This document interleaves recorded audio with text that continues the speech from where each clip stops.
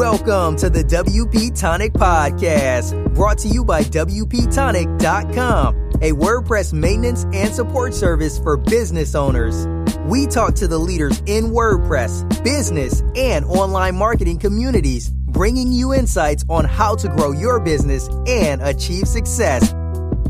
Welcome back, folks, to the WP Tonic Friday Roundtable Show, episode 302. We've got a small panel here, but a powerful panel. Some of the other panel have gone off to Europe, but we'll be talking about that pretty soon. I'm going to let Sally introduce herself. Hey, would you like to introduce yourself quickly, Sally? Certainly. My name is Sally Getch. You're probably familiar with me if you listen to or watch this show at all frequently. My business is WP Fangirl, and I build customized sites for clients aimed at making them achieve their business goals and enjoy using the website. And I'm also the organizer of the East Bay WordPress meetup in Oakland, California. It's a great one. And my friend John Locke, would you like to quickly introduce yourself, John? Sure thing. My name's John Locke. I do SEO for manufacturing firms. That's right. Does a very good job of it. And I'm the founder of WP Tonic. We're a maintenance support company specialising in WordPress with an emphasis on membership and learning management system powered WordPress websites. We can build them from the ground up, or we can support them so you can concentrate on your membership business. So I think we've got some good stories here. I managed to find some. I think we start with the WordCamp Europe 2018, which is started yesterday. And it's in Belgrade. That's in Serbia. I would have fancied going myself, but I'm going back to the UK in September, so I could face two trips. So, Sally, any of the speakers or topics you thought were going to be? I think it all looks, interesting. I noticed that it's heavy on the Gutenberg, and I'm kind of sorry that I'm, not there to be at the workshops and the roundtables and the walk through it, because it's very hard for me to find time to just sit down and learn stuff if it's not like I have to build this for a client. And being at a conference is an opportunity to do that and concentrate on that. There's a handful of security talks, accessibility talks, a couple of talks on mental and physical health, which is probably important. The one that's super caught my eye, though, is Intro to Drupal for WordPress folks. All right. and I noticed it in part because, I had added to our discussion list a few weeks ago a talk about WordPress that was given at a Drupal event. And I think it is useful to know. I mean, it's that if nothing else, it's good for WordPress people to know where the strengths of Drupal are, in case somebody does come to you with a project where you think, well, I could contort WordPress into doing this, but you might be better off finding a Drupal expert to build you a Drupal site. That's interesting. Yeah, thanks for that. What about you, John? Any of the speakers and talks took your eye at all? Yeah, I'm glad Sally pointed out that Intro to Drupal one, because I didn't even notice that. I think that's pretty interesting. There's a lot of Gutenberg. I noticed there's a couple talks by the Yoast team. Yeah. One on technical SEO, and then I think there's one on content. Yeah, just as a side note, what did you think? I didn't have it as a story last week, but they had, Adam from WP Crafter that sometimes joins us for these round tables. He did a special video. They had this bug in their Yoast SEO product linked to the media stuff. Yeah. Yeah. What did you think of all that, John? Do you think it was overblown a bit, or do you think that Yoast didn't actually deal with it that well? Right. And we have friends that had that as well with the attachments. So for those who are listening at home, Yoast has a setting where attachment pages, say if you upload a image to a page, it creates a page called an attachment page where it just has the image there. There's a setting in there where you can basically 301 redirect the attachment pages to the parent page. But one of the things that was this bug in Yoast, which was from March up until the end of May, was they were getting all the attachment pages were getting indexed in Google. So I think that Yoast treated it with the right level of concern. If you have an older version of Yoast, update it. Make sure that you go to the media tab and just forward those attachment pages to the parent page. So, well, there's a setting which should, which normally is it yes or no? It's yes. I think it's turned on by default, or it's supposed to be turned on by default, and that got turned off somehow in the update. Mm-hmm. I don't know. It just seems kind of like business as usual for Yoast. They don't test stuff enough before they release it, and then you have like ting ting ting ting ting updates, 4 days in a row. Yeah, I think you summed it up really very clearly. Really, I'm quite impressed with that. That does seem to that is the general criticism you could make of them. They don't seem to do enough testing. But on the other hand, it might be it's just that they do the testing, but it's an extremely popular plugin on almost, I don't know what percentage. It's hard to test things in every circumstance. I mean, I think it's probably impossible to test things in every circumstance, but it is it's a case where if there's a problem, it's going to be a problem for a lot of people. Now, I have to say, one of the things that impresses me most about the WordCamp schedule is just how nicely it scales. If you look at it on a small screen, the way the table layout just adjusts itself. I'm dealing with a site where like everything has been built with tables for like I have no idea what reason, and I'm working on transitioning out of that. So tables are kind of on my mind. Oh, right. And this is, I looked at the HTML, it is technically a table.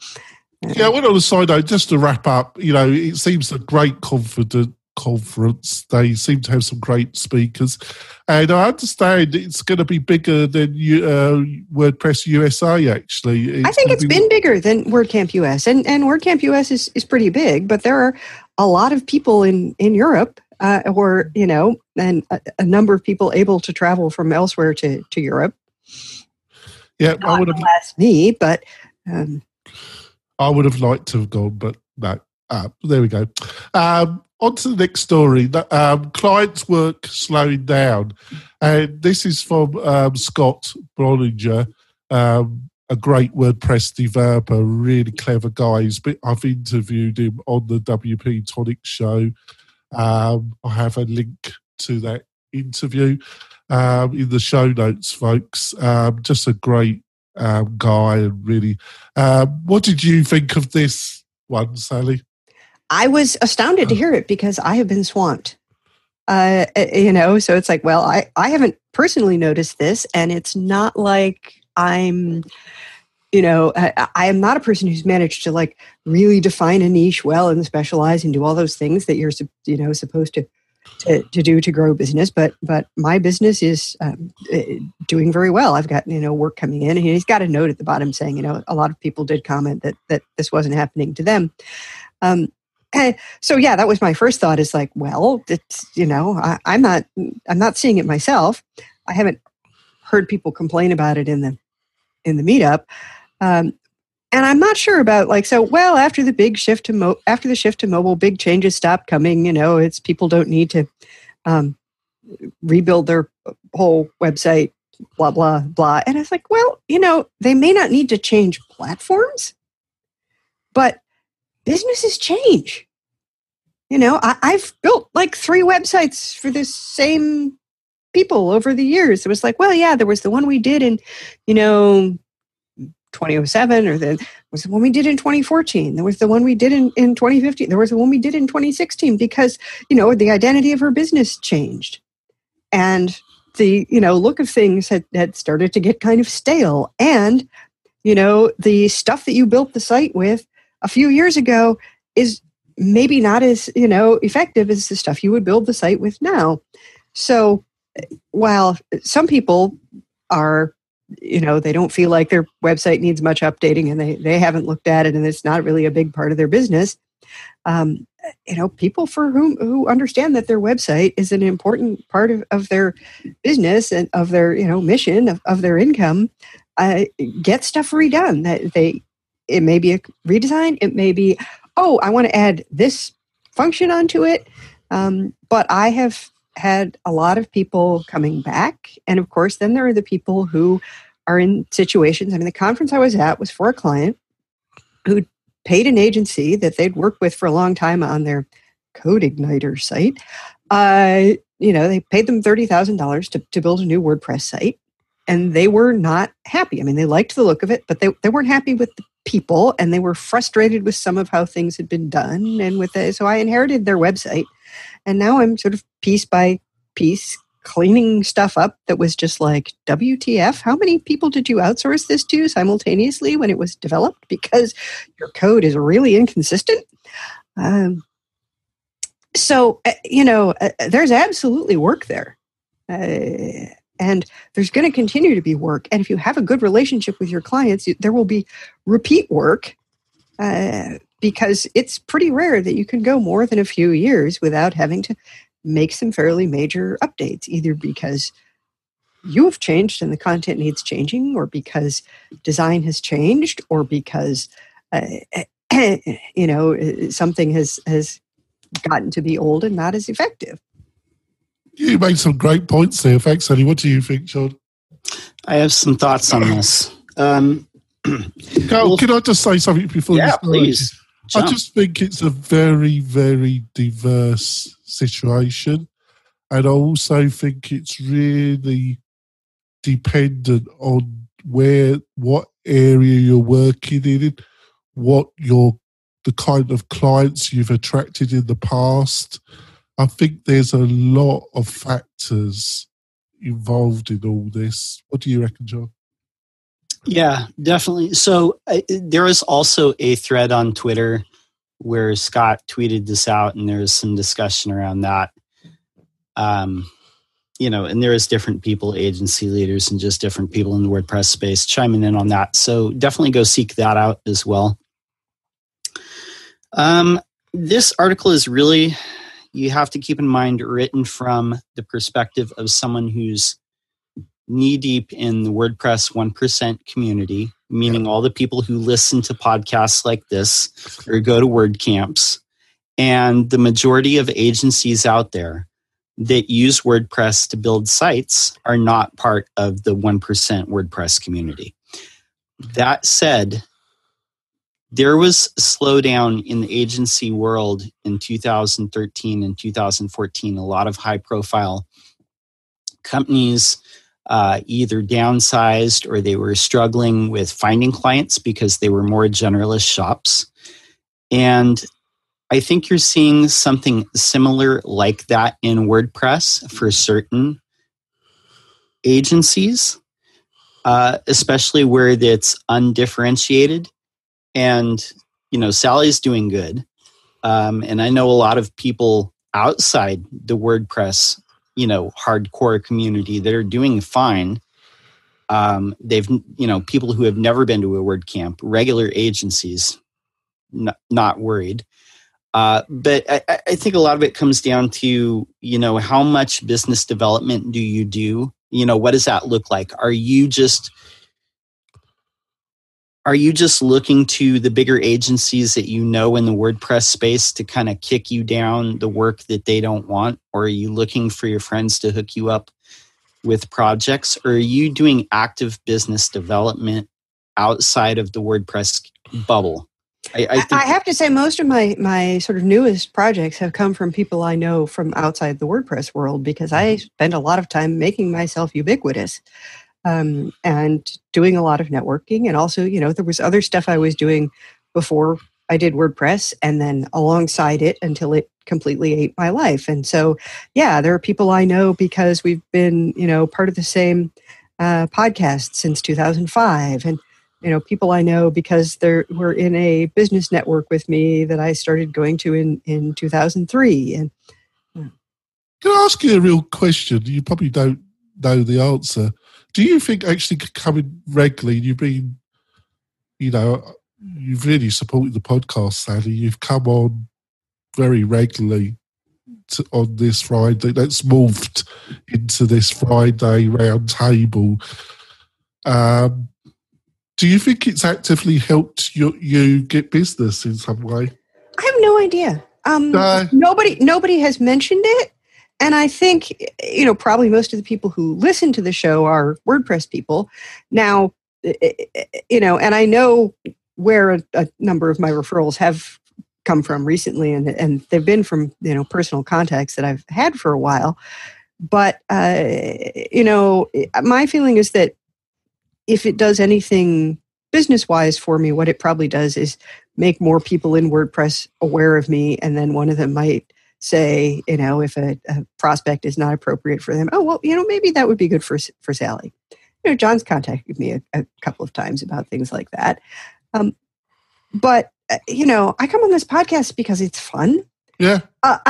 And, because I get to... It's really funny to take the mickey out of me, isn't it? That's right. It's so easy, isn't it? And we get to hear Morten being brilliant fairly often, and to have intense discussions. And since I am a person who works at home, it helps with the kind of hermit-like nature of my existence. Yeah, right. Feel that. On to the next story. Plugin Detective wins WordCamp Orange County 2018 plugin a Palooza. Palooza. All right, there we go. Want to start off with that one, John? Sure. I didn't go to the OC WordCamp, but they had basically a contest where it's like, show us your plugin, and then we're going to choose a winner. So this is basically a troubleshooting plugin, because a lot of what makes WordPress so popular is the fact that you can find a plugin to add functionality for almost anything. But sometimes it causes code conflicts, and you might get errors, or something might look off, or you have white screen of death, or, it looks like this is a plugin to help assist in troubleshooting what plugin might be causing conflicts. So that could be very useful. Yes, it seems like it would be extremely useful, and it's been developed with an amusing and clever interface on top of it. Well, yeah, actually, characters are good. Yeah, it's. I knew about this plugin before he actually won. I forgot the name of the guy, the chief developer, but he was on Chris's podcast where he did a webinar. He did, because he's in the middle of developed and also business development of actual free plugins that he's developed. Yes, it's Nathan Tyler and Natalie McLeese. Yes, and he was on Chris's podcast, and all three of the plugins which they're actively developing and looked really quite good. But I think there's definitely been a need for these type of tools. There's definitely something missing about actually helping power users or even developers with better tools around this area. Would you say that, Sally? Let me unmute first. I would absolutely say that. And, I'm sure that as a maintenance company, you end up with a lot of people's websites where they've installed like 5 plugins that do the same thing. And then you have, JavaScript conflicts all over the place because every one of them is loading their own copy of whatever it is. So that kind of troubleshooting, I mean, it is a slow process to go through the, turn everything off. Revert to the default theme. Does the problem go away? Turn off all your plugins and reactivate them one by one and see when it comes back. And then there's the really annoying thing is you deactivate everything and reactivate it, and the problem doesn't come back. because it's just as frustrating that you not knowing why something works as not knowing why something doesn't. Yeah, what do you reckon, John? Yep, I think it'll be a useful plugin. That's I got nothing further. Why is that, John? You just not interested? No, I don't have anything to do. The plugin Palooza is kind of an interesting notion of I don't know that I've ever come across a sort of let's have a Shark Tank moment thing on at a WordCamp. Actually, I was at Orange County last year. Or was it the year before? God, they all merged, don't they? Actually, it's a really great WordCamp, actually, and had a really great buzz to it. I really enjoyed it, actually, but I just couldn't make it this year. But yeah, all right. I think we're going to go for our break, folks. But before we go for our breaks, I want to talk about one of my great sponsors, and that's Kinsta Hosting. Kinsta Hosting, big enough to have all the bells and whistles, small enough to still care. I think they're a competitor to WP Engine. I actually personally think they're better. I think their level of service is better, and I think the technology that they offer, you have all the latest choices in PHP, and their support, staging site, backups, all fantastic. They deserve the growth which they're getting, and I can't recommend them more highly, really. They've been great to work with as a sponsor, and also with my own site and some of my clients' sites. So if that sounds really interesting, go to the WP Tonic. There's links and banners, they're affiliate links. Use one of those, and you'll be supporting the show, and you'll be supporting Kinsta. We're going to go for our break, folks, and then we come back. We've got some more, I think, interesting stories. We'll see you soon, folks.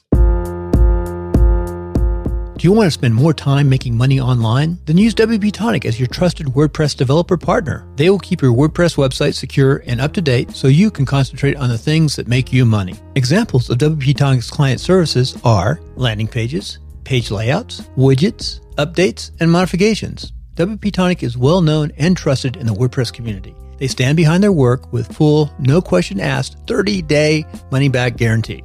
So don't delay. Sign up with WP Tonic today. That's WP-Tonic.com. Just like the podcast. Coming back, I'm doing well. I'll probably die after the show. I've had a stinking virus the past 4 or 5 days. On to the next story. SEO hacks to boost your website ranking. What did you think of this one, John? Yeah, these were some interesting, hacks, and I'll describe why. The 3 that they say are use video and transcription, link to the right sources, and tag like a pro. And I'll break those down like really quick. The first one, they say using videos will basically give the search crawlers like more information, but you want to have transcriptions.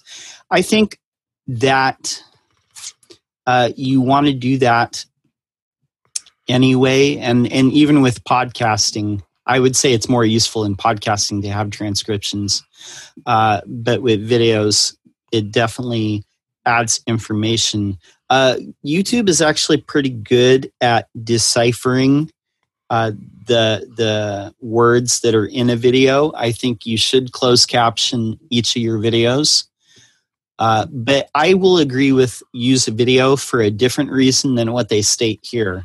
And that is, by having a video on a page, people are going to be more likely to play that video, and they're going to stay on the page longer. Google is going to see that and say that this page probably is useful because it's supplying information, because people are watching that video and getting that information on there. because they're staying on there longer. Plus, you're giving people another way to consume information. Instead of just reading, they can also watch a video. If you have audio, that might be helpful too. So the second tip that they have is link to credible sources. And they say, a link to the New York Times as a news source is more credible than just some random blog out there. And while I agree with that, this can make a little difference, but I wouldn't say that this is like a huge factor. I'd say that it is probably something that they look at. Do you source your information from credible sources? I wouldn't say that it's like a major factor, but it's something that you should consider. You should source credible sources. The third hack, they say, is using meta tags. Now, they talk about the title tag and then the meta description and then the meta robots. I'm not going to talk about the meta robots too much, but they said the meta description is arguably the most important tag for actual users, and that's what shows up in, say, if you're doing a Google search, the title tag is the headline, and then the description is the couple lines of text after that. Now, your meta description does not directly affect your search rankings, but what it affects is click-through rate. Now, Google looks at, each thing that's slotted in a ranking, like 1, 2, 3, 4, 5, and they have an average click-through rate for each of those positions. Your goal is to beat the click-through rate for whatever position your the search engine result is at. So the description can assist in that, but like the words that you put in the description do not directly affect your search ranking. However, the title tag is what I would say is the most important tag of what they're mentioning here. That has a big impact on your search ranking. You do want to have your keyword or something that is very similar to your keyword in your title tag if you're trying to rank for a certain keyword phrase. If you don't have that keyword phrase in there or something that is synonymous with it, you're probably not going to rank. So I think it's all great stuff. Before I throw it over to Sally, I was talking to Jack of WP Fusion on Wednesday. We did a great interview of his great product, WP Fusion. Which, what does WP Fusion do, folks? It helps you connect. Like if you got a drip campaign, you're using drip or you're using Active Campaign, and you're looking for a program that can really work with one of these programs and help you build separate campaigns. This plugin, WP Fusion, helps you dramatically with that, and it works with all the leading automation programs like Infusionsoft, Active Campaign. And I'm giving him a bit of a plug here because he's just a great developer. We had a great discussion, and you'll be able to hear it next week, folks. But the reason why I'm actually mentioning it is that he said he just hired. He hired a firm, and I know who owns the firm, and he's coming. We've had a bit of a business relationship over the years, and he just hired, and he said that they've managed to, in about a 2-month period, they've managed to get double the amount of traffic to the WP Fusion website, and he's seen a dramatic uptake in people purchasing his plugin. And the main tool they've been using to do that, John, is YouTube. They've been producing a number of training videos, very strategic about the title of the videos. Obviously, they've done their SEO research, and these videos are being watched, and people are going from the video to the WP Fusion website. And I think at the present moment, when it comes to actually getting traffic, what I've heard, because I have 2 businesses, I have WP Tonic and I have MailRite, so I'm in kind of 2 worlds. But what I hear that's really working is YouTube and Instagram. That they're the things that are really driving traffic, where people are seeing real results. So what do you reckon, Sally? What do you think of this article? Am I waffling? Oh, I don't think you're waffling. I think what drives traffic for you really depends on who your audience is. Yeah. And where you're busy. I absolutely agree with the value of transcripts for either video or audio, both for search engines and for humans, because, I can read a lot faster than you can talk. I really like podcasts. I've been deep into podcasts since 2005, and I mostly listen to them when my eyes have to be occupied elsewhere. And I am not the person who will, slow down and stay on the page for the video.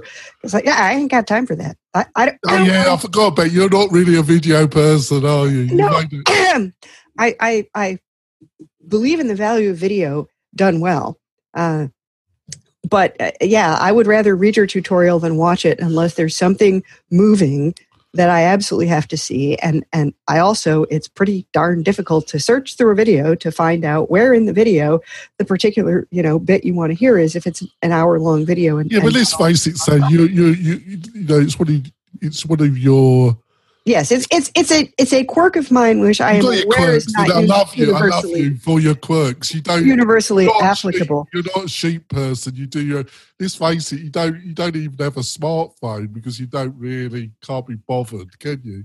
Because you're in front of a computer most of the day, aren't you? I am in front of a computer most of the time. My husband was laughing at me that I took my computer with me to this conference, but it's like, well, I actually took a fair number of notes, and I'd rather have the computer to type on if I'm taking notes than try to do them on a phone. Now, he was holding up his phone and making videos of the speakers sometimes, and sending them to Facebook or wherever. And I could do that if I had a phone, and it might be useful. Video can be good. You shouldn't use it for its own sake. You should use video because video is a good way to communicate what you want to communicate to the people you want to communicate it to. And so I'll just make a video because I hear video is cool. Well, you're going to make a crappy video and it's not going to do anything for you. If you're making a video that's on topic, relevant, and helpful to people, and we know there are a lot of people who are hanging out on YouTube and who want to watch videos, that's going to be useful to you and drive traffic. And, having the transcript is a bonus for the search engines. In terms of linking, I am usually linking to sources of some kind when I'm writing because I, was an academic, and that's what you do. And, hypertext, when somebody showed me the concept of hypertext, my first thought was footnotes. That's useful. And I noticed if you use Yoast, which most people do, they recommend a few outgoing links. And I've known people like, I don't want to link to anything outside my website. I don't want to, it's like, oh, for God's sake, really? The tag thing is like this is a hack. Like, people haven't known this since the dawn of time, or at least the dawn of SEO. Yeah. What do you reckon, John? Do you think I was right when I was talking about YouTube and Instagram being to the leading drivers at the present moment? Yeah, I would say YouTube is having a bit of a resurgence. I mean, honestly, it's owned by Google, and it's also the second biggest search engine in the world. I think that it is very much, if you have a video, it's easy to find how to do stuff. And I think a lot of people search on YouTube, for how to, solve problems. I'm just going to interrupt a little bit. The other thing that occurs to me about YouTube's strength is it's got, it's the conversation, younger people are leaving Facebook to Instagram. They are. Where YouTube, I think YouTube has a very wide spread of different ages, different backgrounds that use YouTube to some extent. What do you reckon about that, John? Yep. I think that's true. There's something for everyone on YouTube. And I think Instagram it's really peaking right now. And they've kind of stolen some functionality or borrowed some functionality from Snapchat. So only a little bit. Yeah, only a little bit. But I think that that is a good place to be. I mean, Facebook. I mean, I don't know. We'll see how that plays out. There's still a lot of people on Facebook. Make no mistake. I'm totally in with my other business with Facebook, so I'm totally biased. I accept what it is and some of the people that run it, but I don't actually believe what's happened will affect it in any substantial. I think there were other forces that were more. That's my position on that. But I think. Yeah, shall we go on to the next story? Next story. Let's go. Keep going. Before I die. Beginner's Guide to Mobile Website Optimization. I'm going to start with you, John, again. What did you think of this one?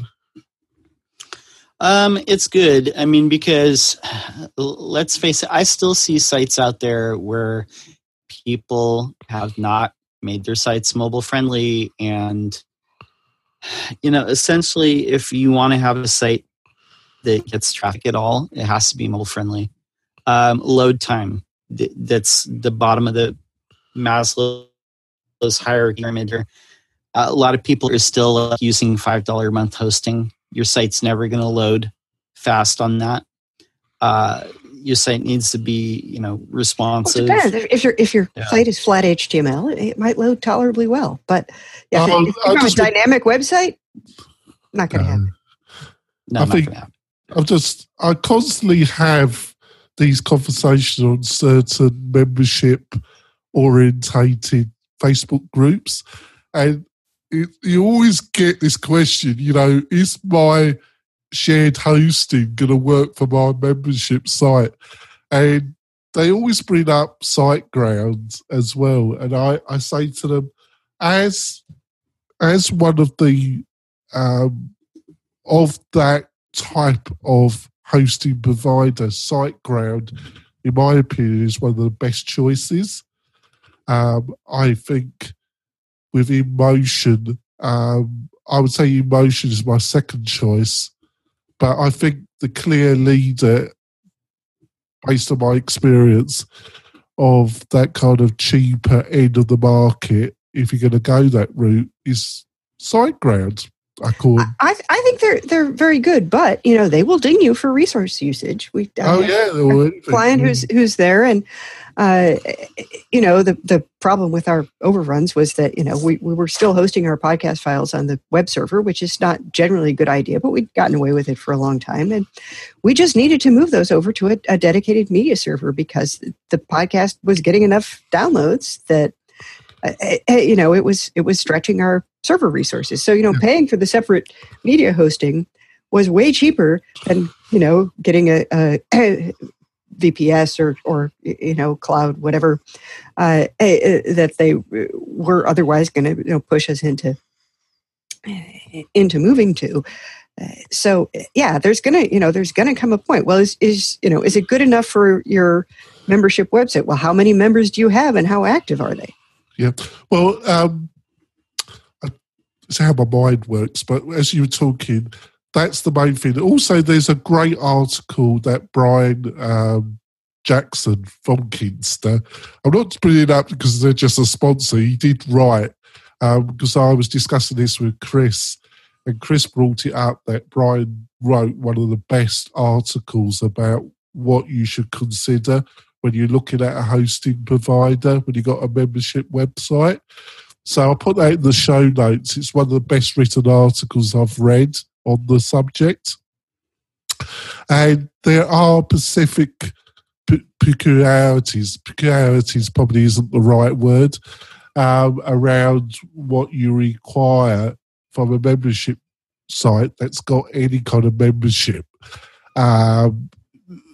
Basically, my position is I don't think a shared hosting is going to really, you can have a joyous experience, especially around mobile. This is why I'm bringing it up.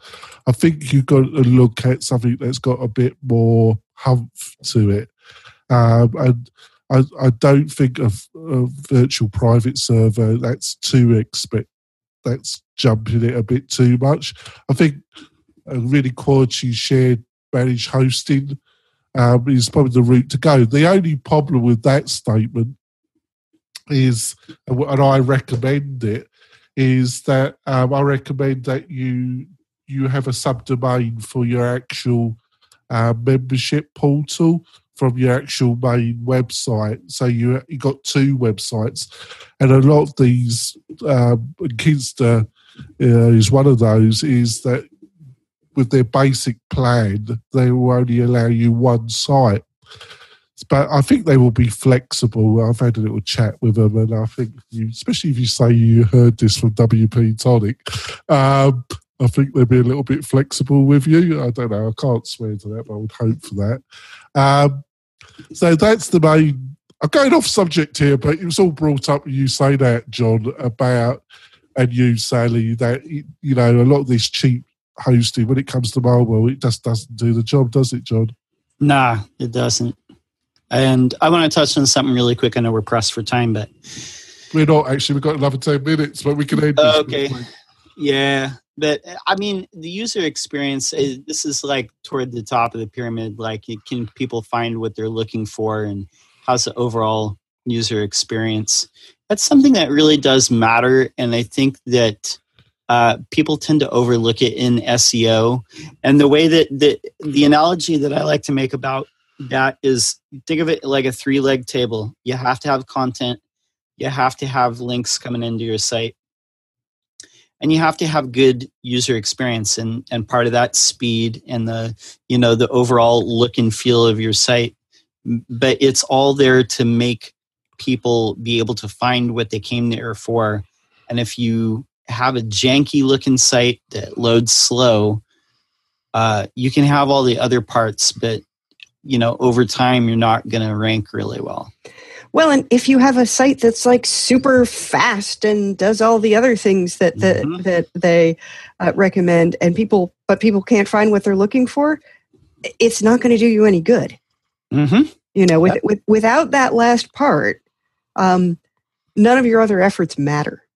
I think the other thing, and I like to get your views about this, it's just really occurred to me, when you're building a site, you really got to understand your audience to some extent, to the best you can. And you always, looking back about all the conversations I've had with owners of businesses over the past 11 years that I've been actively involved in website development and with WordPress, is that so many clients, they say, well, we want to make money from the website. We want the website to build our business. And they're all, they're obvious statements, aren't they? And understandable. I've never heard a client say, what value are we going to offer the people that come to this website? I've never had a real conversation. And I think if you don't come with that mindset, is what are we going to really offer to the audience for them to really want to come to this website and read what we got to offer and come back a second time or come back a third time? What are we really offering? I think if you don't really get in that mindset, you got problems. What do you reckon, John? Yeah, I mean, and that's the big thing. Everybody, they don't invest in a website or SEO or any type of marketing unless they're trying to build their business. But I think that's where we have to intercede on their behalf and help them kind of connect the dots between, here's what you have and you want this to support your business. We have to be kind of that investigator, like trying to figure out how to, bring them to that point. Because a lot of people understand their own business like in and out.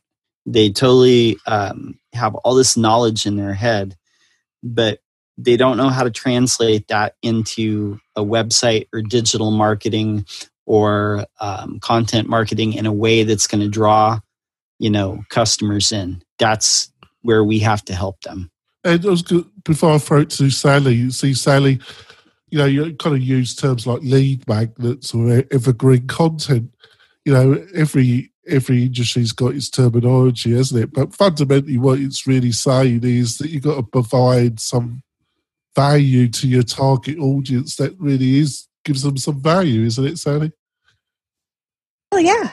And, if you don't know what value you provide to your clients, maybe you need to interview your clients and find out, because that's the, if they're still paying you, then they must be getting some value. But sometimes it's not that obvious to the business owner what the business is about or what the business is best at or why people come back. And then, that's a thing you have to go find out if you want to build a website that will help convey and continue that. And so, you need all the mobile friendliness and the speed in loading and all of these things, because, if people can't get to your message, it's going to be tough for them to read it, and people will leave if it takes too long for something to load, or if it's hard for them to use the website, or if they can't, find what they're looking for easily, or if they can't figure out what you're doing. So all of these things are important, but at the thing that the client needs to know about their customers and what matters to their customers, and we had a presentation at this conference yesterday by one of the guys from Ideo. And, he was talking about, people want to jump into the ideation phase of building too quickly. And you need to spend more time like developing empathy with the person that you're, ultimately creating this for, with the people who are going to be using it, and talk to them and find out what matters. And look out for, be on the lookout for things that are broken. So if you build something based on what you think people want, and what they actually want is completely different, you'll be sitting there thinking, I spent all this money on this website and nothing is happening. Yeah, it's funny because this is all linked in a way. I interviewed last week Andrew Michael from Hotjar. And you find the episode, it's 301 folks, and you find the episode on the WP Tonic website. And Hotjar is a leading product. They offer a suite of tools, a heat map and other tools that shows you how people that come into your website are interacting with your website. And the reason why I bring it up in the conversation, he was saying to Hotjar, is that they were in the midst of doing a massive external review. They were doing a load of surveys and a lot of outreach to their existing client base. This is a company that's growing quite rapidly. They're based in Malta, but it's a distributed company. They have people over the world. Because if they came to the conclusion with their content that they were producing, and he was in the midst of producing a newly launched educational section of the Hotjar website, where it was going to be like a university about usability testing, and they'd spent a lot of money, and he'd been in the midst of it. But get back to subject. Come on, Jonathan, get back to subject. What he was saying was that they realised they didn't really understand their users, who their clients. Well, they had a good sense because obviously the company was growing, but they weren't satisfied that they really understood the needs, the wants of their user base that would enable them to keep growing the company. And I thought it was a quite honest statement from them, and they were spending a lot of money and resources trying to rectify that. What do you reckon about that, Sally? Yeah, I think that's that's important. So you need to find out what your users need, and then you need to aim everything else you're doing at the result of providing what they providing what they need in your website in order for them to get what they need from your services or your product or your nonprofit or whatever it is that you are. And it can sound a bit common because obviously that's a 70-person business. But just to wrap up, before we wrap up the show, John, it doesn't have to be that complicated, does it? But you do. This should be on the top of your mind, really, though, doesn't it? With any kind of website owner that wants to get a result from their website, should it? Oh yeah, absolutely. Content is a big part of it, and it's often the most neglected part of drawing people into your website and building your brand. But all brands are built through content. Totally. Right, we're going to wrap up the show. I think we've had an interesting discussion. Well, I thought it was interesting. I didn't contribute that much to it, unfortunately, but there we go. Sally, how can people find out more about you and what you're up to? You can find me at WPFangirl.com. You can find the meetup at eastbaywp.com. We just had an entertaining discussion about inheriting other people's code. And you can find me on Twitter as @SallyGetch. And I am, if you can spell my name, you'll find me. I'm unique in Google. That's great. And John, how can people find out more about you and what you're up to? Sure thing. You can find me at my website, which is lockdownseo.com. You can also find me on YouTube. Just Google Lockdown SEO or Lockdown Design, and you will find me. That's great. And if you want to find out more about WP Tonic, folks, go to the WP Tonic website. We've got some great articles that are going to be coming up this month around membership and learning management systems. And if you really want to support the show, give us a review on iTunes. It really does help us, the show in general, and it helps me get the kind of interviews that I normally have on a Wednesday with various interesting people that want to come on the show and have a chat with me. We'll see you next week, folks. Bye. See you later. Bye. Thanks for listening to WP Tonic, the podcast that gives you a spoonful of WordPress medicine twice a week.